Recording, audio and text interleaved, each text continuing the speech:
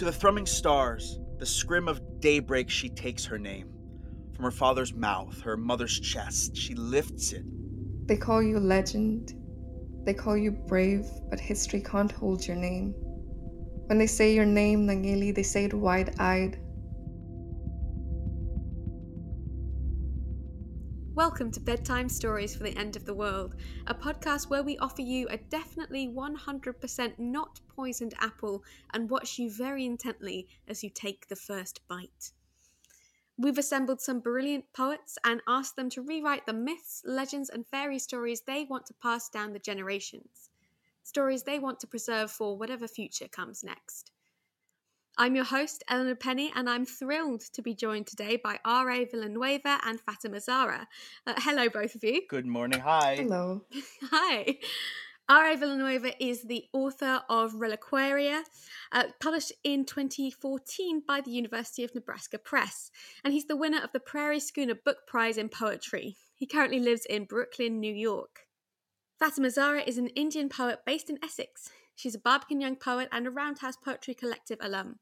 Her work has been published or is forthcoming in Slam, You're Gonna Want to Hear This, Kidder Magazine, and Tentacular Magazine.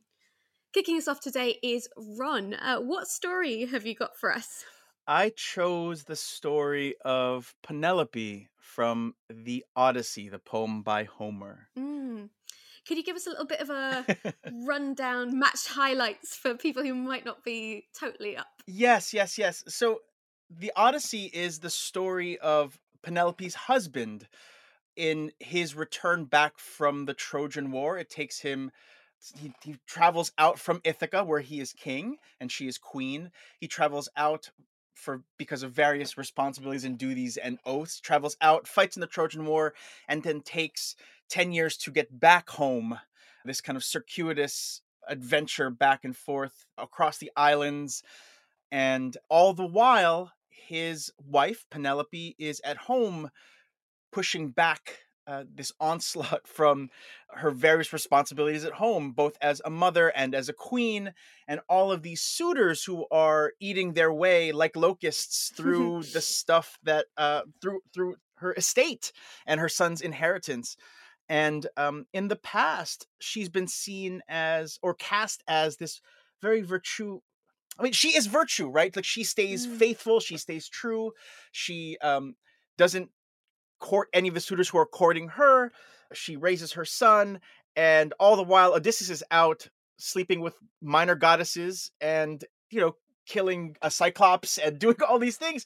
And she's at home, As you do. as one does, and she's maintaining the household. And as I thought more and more about it, I was really thinking about, how did we reckon with her place in the story? Her son Telemachus at one point decides to leave home as well to search for his father. That's much of the beginning of the book, of the poem, is devoted to what's called a telemachy, which is his kind of searching for his father. But I was drawn to Penelope because my daughter's name is Penelope. And my wife and I named our daughter in some ways after not just the virtue, this kind of archetypal virtue of what a woman should be, but because of her cleverness. Part of the poem is that she promises the suitors that she will choose who she will marry when she finishes this shroud she's been weaving.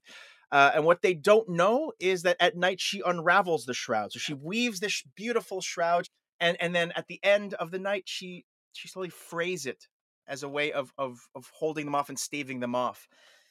And so my wife and I love that part of the story. And as our daughter grows up, she's about 17 months old now, we realize that there's a part of her that is so mischievous and so reckless and so rebellious. And it feels like in tension with the myth. And so I was really drawn to what people assume Penelope is or who she is, and the Penelope that's right now probably throwing graham crackers and yogurt all over our couch. And so that's that's why I chose this myth. The one thing I will say about this, as before we begin too, is I had wholly intended for us to return to the present day, but as I wrote this poem, the poem kind of took over, and so the poem is called Epithalamian Ithaca, and it imagines Penelope, Homer's Penelope, or the Penelope of the past, on the night or the day before her wedding day to Odysseus, the man who would bring her Mm, so much love, but also so much grief and sorrow. fabulous. Epithalamion Ithaca. Tell of the bride girl thinking of thread work, dreaming of coronals, eagles, and ducks, staring out to the sea. Morning after morning touching her throat, counting the veins of her wrists, bracing for earthquakes. Sing of snail shells dipped in wine, in boiled figs, stacked in the stillness of a bedchamber, painted with wax. That we know oracles gladly lie will not keep us from asking, so she asks into the dregs, into the blush and warp of sunrise. What will become of me? And the everything replies with corners amid omens, dead bees, 3 torn veils, rain, handmaids dressing burns, laughing into cups. There, past a grove of olive trees, a copse of poplar, cypress, past the tall fires and offering stones, the oxen and cliff face and potter's kilns, look, his stables and storerooms of lavender, axe heads, wild goat cured with time. See, there, his oarsmen flexing their legs, oiling their backs. See, ship's masts lashed with laurels, carved with owls, the pitch thick, dark growing dark upon each hull, and the sails broad, blooming, like a field of clouds falling in love with the tide. Down the corridor, someone is peeling citrus, sharpening their knives. Someone tunes strings, readies the dye for feathers while she hums, braiding her hair. To the thrumming stars, the scrim of daybreak, she takes her name. From her father's mouth, her mother's chest, she lifts it and breathes free, each syllable as if weaving in smoke who she was before their promises, before his oaths, his vows and signet rings, his hands around hers like a shroud. Penelope, she calls, remembering how these last weeks she would wade among low reeds, listening for the weightless drift of wings, awake to gods of her own making. A universe, luminous and spinning, reaching out its voice to meet hers, without secrets or grief, only tenderness, beyond surrender. Beyond the wrecks, beyond her grace and faith, wound true, then unraveling in turns, tears, battlements, arrowheads, and the harbor watch, beyond porticos and spider webs, beyond daughter or queen, mother or wife. Penelope, alone, counts juniper berries, presses them down with her thumb, tests a smile. Dare to imagine her happy, alive among all trembling miracles, bright with unruly gifts. Soon the phantoms and thieves will circle. Soon the carrion birds and soothsayers' drums, and every small catastrophe laced with joy. But for now, she keeps dear her heart, holds it far from dawn.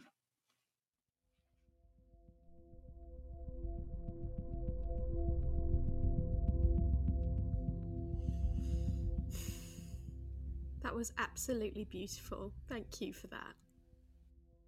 I'm so curious as to what drew you to this moment in particular, or should I say what drew the poem to this moment in particular of the before the wedding night? I don't know. I think because in the process of taking part in this project, we had a day of generative work where we all just kind of gathered and did some writing exercises and generated some work. And the story of the Odyssey is one that I'm familiar with. I studied in high school and at university, and it's one that like I've read many translations of. And I think growing up, and I went to an all boys high school, so I think you gravitate immediately to the warrior, to the person who's in the title. And as I've grown older, as I think more and more about the world that I live in, the world that I'm trying to survive, and the world that I'm trying to survive with my children, with my wife, with my family, I was drawn to her, to Penelope. And as we thought about what we were going to name our daughter, a year and a half ago or whatever, I started reading the new translation by Emily Wilson of the Odyssey, which is billed and spotlighted, spot highlighted uh, as the first translation in English by a woman scholar. And she, in her introduction, talks a great deal about who Penelope is, how we gloss over her, and how all of these male scholars not take her for granted, but in the choices that they make in rendering her, there are things about her character, things about her as a person that are simplified Mm. or muted. And so this wedding day for me was the day where it's this massive volta in her life. She was wed to this king. She would assume all of these responsibilities and titles. And I was thinking a great deal about what was her life like on this day and before. I read also Margaret Atwood's The Penelopiad, which imagines both Penelope and the maids in the story and their lives. And so the wedding day just became this kind of like action point for me, where what is happening on this day where everything will shift and change. What is happening at this dawn? In the Odyssey, there's so much talk of the dawn. And so what is happening at this moment? And so the poem kind of took over from that. It was trying to depict her and honor her and celebrate her at this moment where things were going to shift in really huge, massive, tectonic ways for this young girl. And I wanted to imagine her happy. I wanted her before, because we know what's going to happen. We know her future. She at this moment does not. And I wanted to, I don't know, let some flowers bloom around this really amazing point in her life, and also to kind of speak to the fact that she doesn't need her husband. She never did. She never did.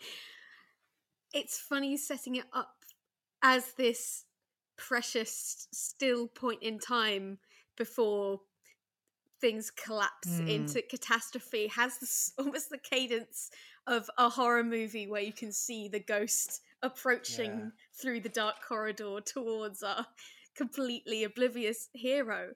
And I was so struck by the line, "Soon the carrion birds and soothsayers' drums, and every small catastrophe laced with joy."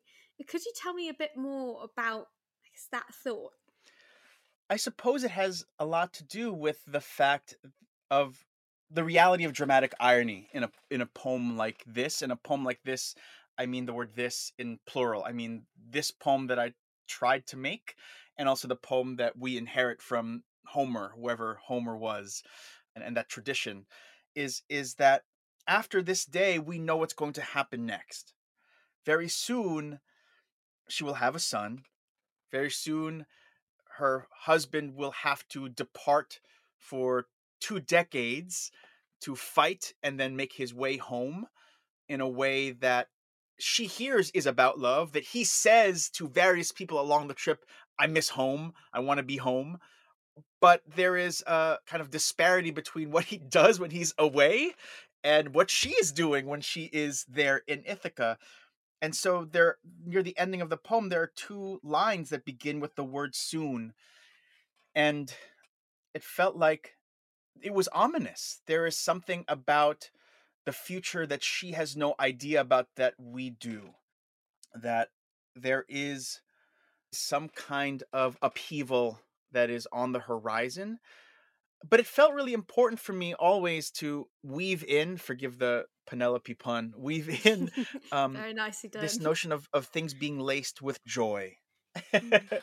Things being laced with joy always. Like, I think in all of our moments of grief in our life, and I was thinking about our world and my own life, my own family, in all the kinds of mourning that we have, all the elegies that we write and live out, there are these glimpses and flashes of the celebratory, the memorial, the odes that power the things that we do. And so those last lines near the ending of the poem, we know there's going to be catastrophe. We know that there is going to be joy braided into that catastrophe. She doesn't know that yet. So for now, I wanted the camera to linger on this brilliant young woman who has her whole life ahead of her, who doesn't know what is ahead of her. Both of your poems speak so strongly about the loaded and powerful ways in which we remember women. And I was wondering, Zara, like, how do you respond to Penelope as a figure? I think I really resonate with what Ron said about trying to imagine the joy and trying to imagine almost a different atmosphere for her, because that was something I was trying to do in my poem as well.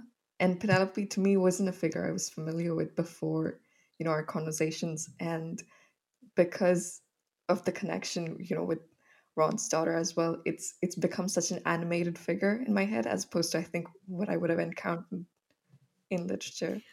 I would love to pass over to your poem at this little moment, Sarah. So, what have you chosen to rewrite for us? So I've chosen the village legend of Nangeli. She's an Erwa woman in early 19th century Kerala. She's mainly known for her act of resistance against the breast tax that was there at the time, and the poem starts from the event of her chopping off her breasts in response to or in retaliation of this. Could you just give us a little clue as to what the breast tax was, what it involved? So at the time, there was a general tax on all lower caste people in Kerala, and for the men, it was called the head tax, whereas for the women, it was called breast tax. And there's dispute as to whether the breast tax was so the women could cover themselves up, and there's dispute if that's just a matter of naming, and that's just a matter of like differentiating the tax. And at the time, the women didn't cover themselves up, but nevertheless, there was such a tax, and there was this one instance where she refused to pay it, and the tax collector kept insisting, at which point, she chopped off her breast and handed it to him. She died from the blood loss, but the tax was later changed, and a part of the land was renamed after her in honor of this act. Wow, powerful. I would love to hear your version. Nangeli, a rebirth story. Final moments. She raised her sight like she had countless times. Her hands faltered, her hands steady. When she shouted in his face, his eyes slid to disgust. The same mouth that once whistled or dirtied her name, now screaming. Her neighbors rush in, all manners of screaming anguish. The sky turns red in the face of their shouts. They hold her. No one should go down alone. Leave my name in the mouths of mothers and grandmothers. Someone rushes to tell her mum. A mother's prayer. Amma's scream pierces the sky. Hands shaking as she gathers her daughter, she knows the stillness, the eyes unmoving. She calls her name over and over like summoning a god. The rains rage louder for her loss. Her words form missives launched to the heavens. They don't wait for clear skies or messenger. Running straight to the god's ears, calls them away from their siesta, their feasts. A grieving mother requests the audience. Her daughter's blood rusts the earth. They follow the sounds of cries like clay pots clanging, descend into the darkness. The women have left, each holding a piece of her grief. Their hands are not enough. Under the thatched roof of her house, she feels their presence before she hears them. Her voice will not waver. Nangeli, she begins, my daughter, my only daughter. A great wind holds her hut in its palm. Protected from the neighbor's watchful eyes or reaching ears, she aims her words like a hunter. Unimpressed by these gods who had been asleep to her prayers or plight, she makes her case. Do you know the curse of living when your child has died? All I'm asking is for a second chance. Moved by the tale, the plea, they flick the hands. Your daughter will be reborn to live a full life. Only a scar for a medal. No promise of when or where. They leave the newly unmothered alone. Don't say gods don't have a sense of humor. Bangalore, 1999. The hospital drowned in a power cut. Doctors working by flashlight. It's a girl, someone exclaims. Gloves, scissors, a flurry of hands before she's handed to the mother. In the daylight, they mutter about the lightning scars on the baby's chest. A nurse recommends a priest. Someone else tells the mother of Ayurvedic cures. Offering answers to questions the new mom didn't ask, they pack her home. Childhood. Love child of the monsoons and the Gulmohar. You couldn't pick her out in a sea of uniformed children or on the bus. The same little beauty in her face, nothing that alerts you to the presence of gods or mischief. Mothering her is learning to resist her doleful eyes and endless requests. Her laughter catches in the wind, sings back to her. Even as she runs with the children in her neighborhood, their voices fill the streets. When a fight breaks out, no one sees the little fists or the slurs that started it. Only her crying face. The pigeons look on indifferent. When death comes, remember this too. When the revolution comes, she packs a t-shirt, 2 packets of biscuits, and a water bottle. One could be fooled if it weren't for the placard screaming red and blue. On the phone to Amma, her rage softens. Yes, I ate. I had. And for dinner, I was in my room all day, I swear. What did you? How is? I'll be home. At the park, Gulmohars are shredding a thick carpet of fallen flowers. She meets her friend and boyfriend at their chosen spot, each other's alibi. Each turn to poet and artist spent the night painting these placards. The last time she leaves a hostel room to sit in the streets, lend her voice to the chorus of chants, she turns before she locks the door. Questions. Did you smell jasmines or sandalwood? Was it Amma's voice that delivered you to sleep? The same one that promised you of an ant bite worth of pain when they pierced your ears? Held your hand as she cried too? They call you legend. They call you brave, but history can't hold your name. Did heaven carry the news of the changed law? Did you think of your love lost? When they say your name, Nangeli, they say it wide-eyed. There's a rhythm to this life. Live your life as the fine print dictates. Delete free thought, delete dissent. Learn to say no only to the quiet of your house.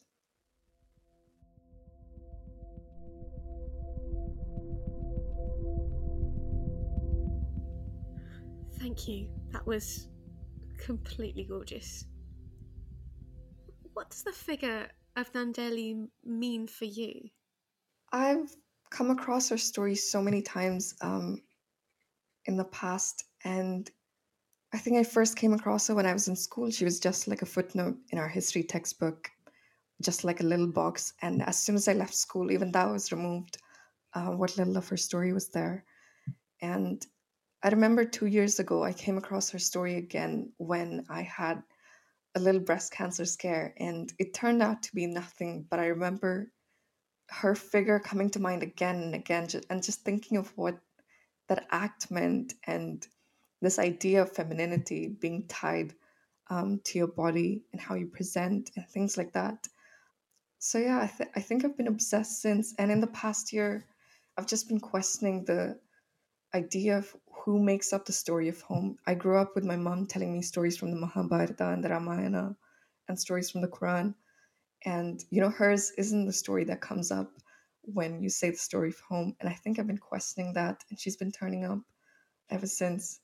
And when you're talking about her story, you tell it through the lens of rebirth, and there seems to be a lot of resonance between ideas of rebirth and resistance. And I'm so curious to know more about that. Yeah, definitely. I think with the stories that my mom used to tell me, they all had the literary tropes of rebirth and reincarnation a lot, and this negotiation with the gods, especially the Mahabharata and the Ramayana. And I grew up watching TV series of those, whether in animation or in real life. And one of the things that stuck with me is that even if a death happened, it wasn't final. And there was some form of returning, or them returning in the spirit, if not as human, as an animal or a different form. And I think that kept returning to me in thinking of her story. What was it like writing about something that, although it's part of legend, is also rooted in some fairly recent history that gets routinely co-opted, erased, misremembered? I'm so flabbergasted by the fact that even her footnote was removed within your lifetime. Yeah, I think I was struck by the silence, and it's definitely a kind of systemic erasure. It's a deliberate act of removing her story and stories of others like her who stood up to the state. And I think to me, it's a familiar story of a kind of, place deciding what its narrative is, and the people who get to be a part of that narrative. And, the people who do push back against that, the people who do stand up, they do get sidelined when you do end up writing the history or in choosing whose stories get told. And I think I wanted to enact some form of that silence in my poem, but without, I guess, reenacting the violence of the state. Mm. There seems to be so many resonances between Penelope and Nangeli, even being from completely different cultural traditions, literary traditions, thousands of miles apart. And I'm wondering what you both make of it. I'm going to go to Ron first. There was a moment a couple of weeks ago where Zara and I actually met up on Zoom. We had exchanged drafts, and we were both stuck, or felt as if we wanted each other to look and listen to where we were at the moment. And I think that conversation opened up this portal into all these other conversations happening in the myth. So there was this fascinating kind of panel discussion across the two of us who were really wrestling with doing justice to, or honoring, or shining a heart-fraught light on these figures, these women. And then there was also this feeling that the people who were at the core of our poems, in progress, in flux, were also there with us. And what we had were these like just really provocative and emotional rhymes across the narratives. We had the community that was pressuring them, or imposing some kind of expectation upon who they were supposed to be, how they were supposed to act. We had family, who also brought with them all of these associations of how they were supposed to fit into, or embody, or perform their responsibilities to the world. And then we also had the spiritual aspect, right? Like the gods that were hovering and haunting and directing the people around them, and maybe even exerting some kind of influence on them. And then we had the women, Penelope and Nangeli, at the center of things, at the heart of things, who were not in sync with, and consciously not in sync with, what the system said they were supposed to be doing. And I think there was this really gorgeous kind of cascade of epiphanies that we had on that Saturday morning. We talked for a long while. Um, this cascade of epiphanies about that was what our work was trying to be. And that's a big responsibility for us, right? Like we're trying to do the ethical thing. We're trying to celebrate and praise and really listen to what was happening in what was being erased and what was being remembered. And our poems, I believe, I hope, are trying to kind of speak to that. We have women who are with their whole bodies, with their whole spirits, pushing back against what they were instructed to do. And that's a powerful echo. That's a powerful resonance, reverberation. I think too, there's also this feeling that names are really important. They want their names to be at the forefront in a way that perhaps history, the myth, the story, the fairy tale, the cautionary tale of all of this has not. I mean, Penelope's not even in the title. It's her husband who is the title, right? And even the first couple of books where her son is out searching for her husband has been given this name called the Telemachy in various scholars' work and respondents' work. But there isn't really a name for Penelope's struggle, worry. And so I think my poem, as inflected by Penelope's namesake, my daughter, and what I hope for her in her life, I think is in conversation with, is extending what Zara is doing in her poem, like trying to imagine, trying to envision alternatives, try to imagine a different angle of approach in, and a different way lift, to lift up with full-throated voice the power of these women. Mm-hmm. And Zara? Yeah, I think with both the stories, I'm struck by the parallels in the kind of reimagining that takes place. In mine, I wanted to imagine her story beyond what little I could find of her and what little I knew of her. And I wanted to bring some form of joy and love into the reimagining, because what little is said is just of that one event. And yeah, just trying to imagine the people in her life as well and bringing it to today's story and like drawing parallels to, I guess, the protests happening back home and seeing her spirit in the people that are still standing up to the government.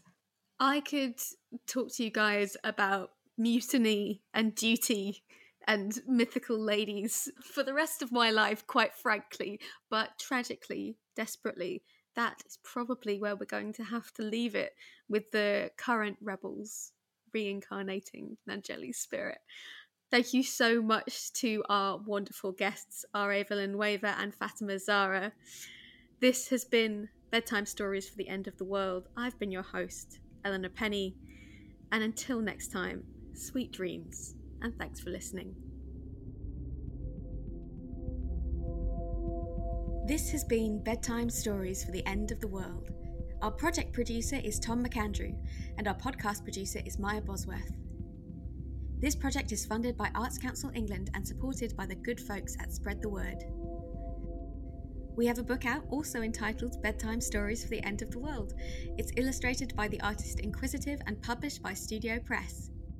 To get your copy, you can go to our website, endoftheworldpodcast.com. There you can also explore all our previous episodes and find out more about our writers and their stories. You can find us on Facebook, Twitter and Instagram at Goodbye World Pod.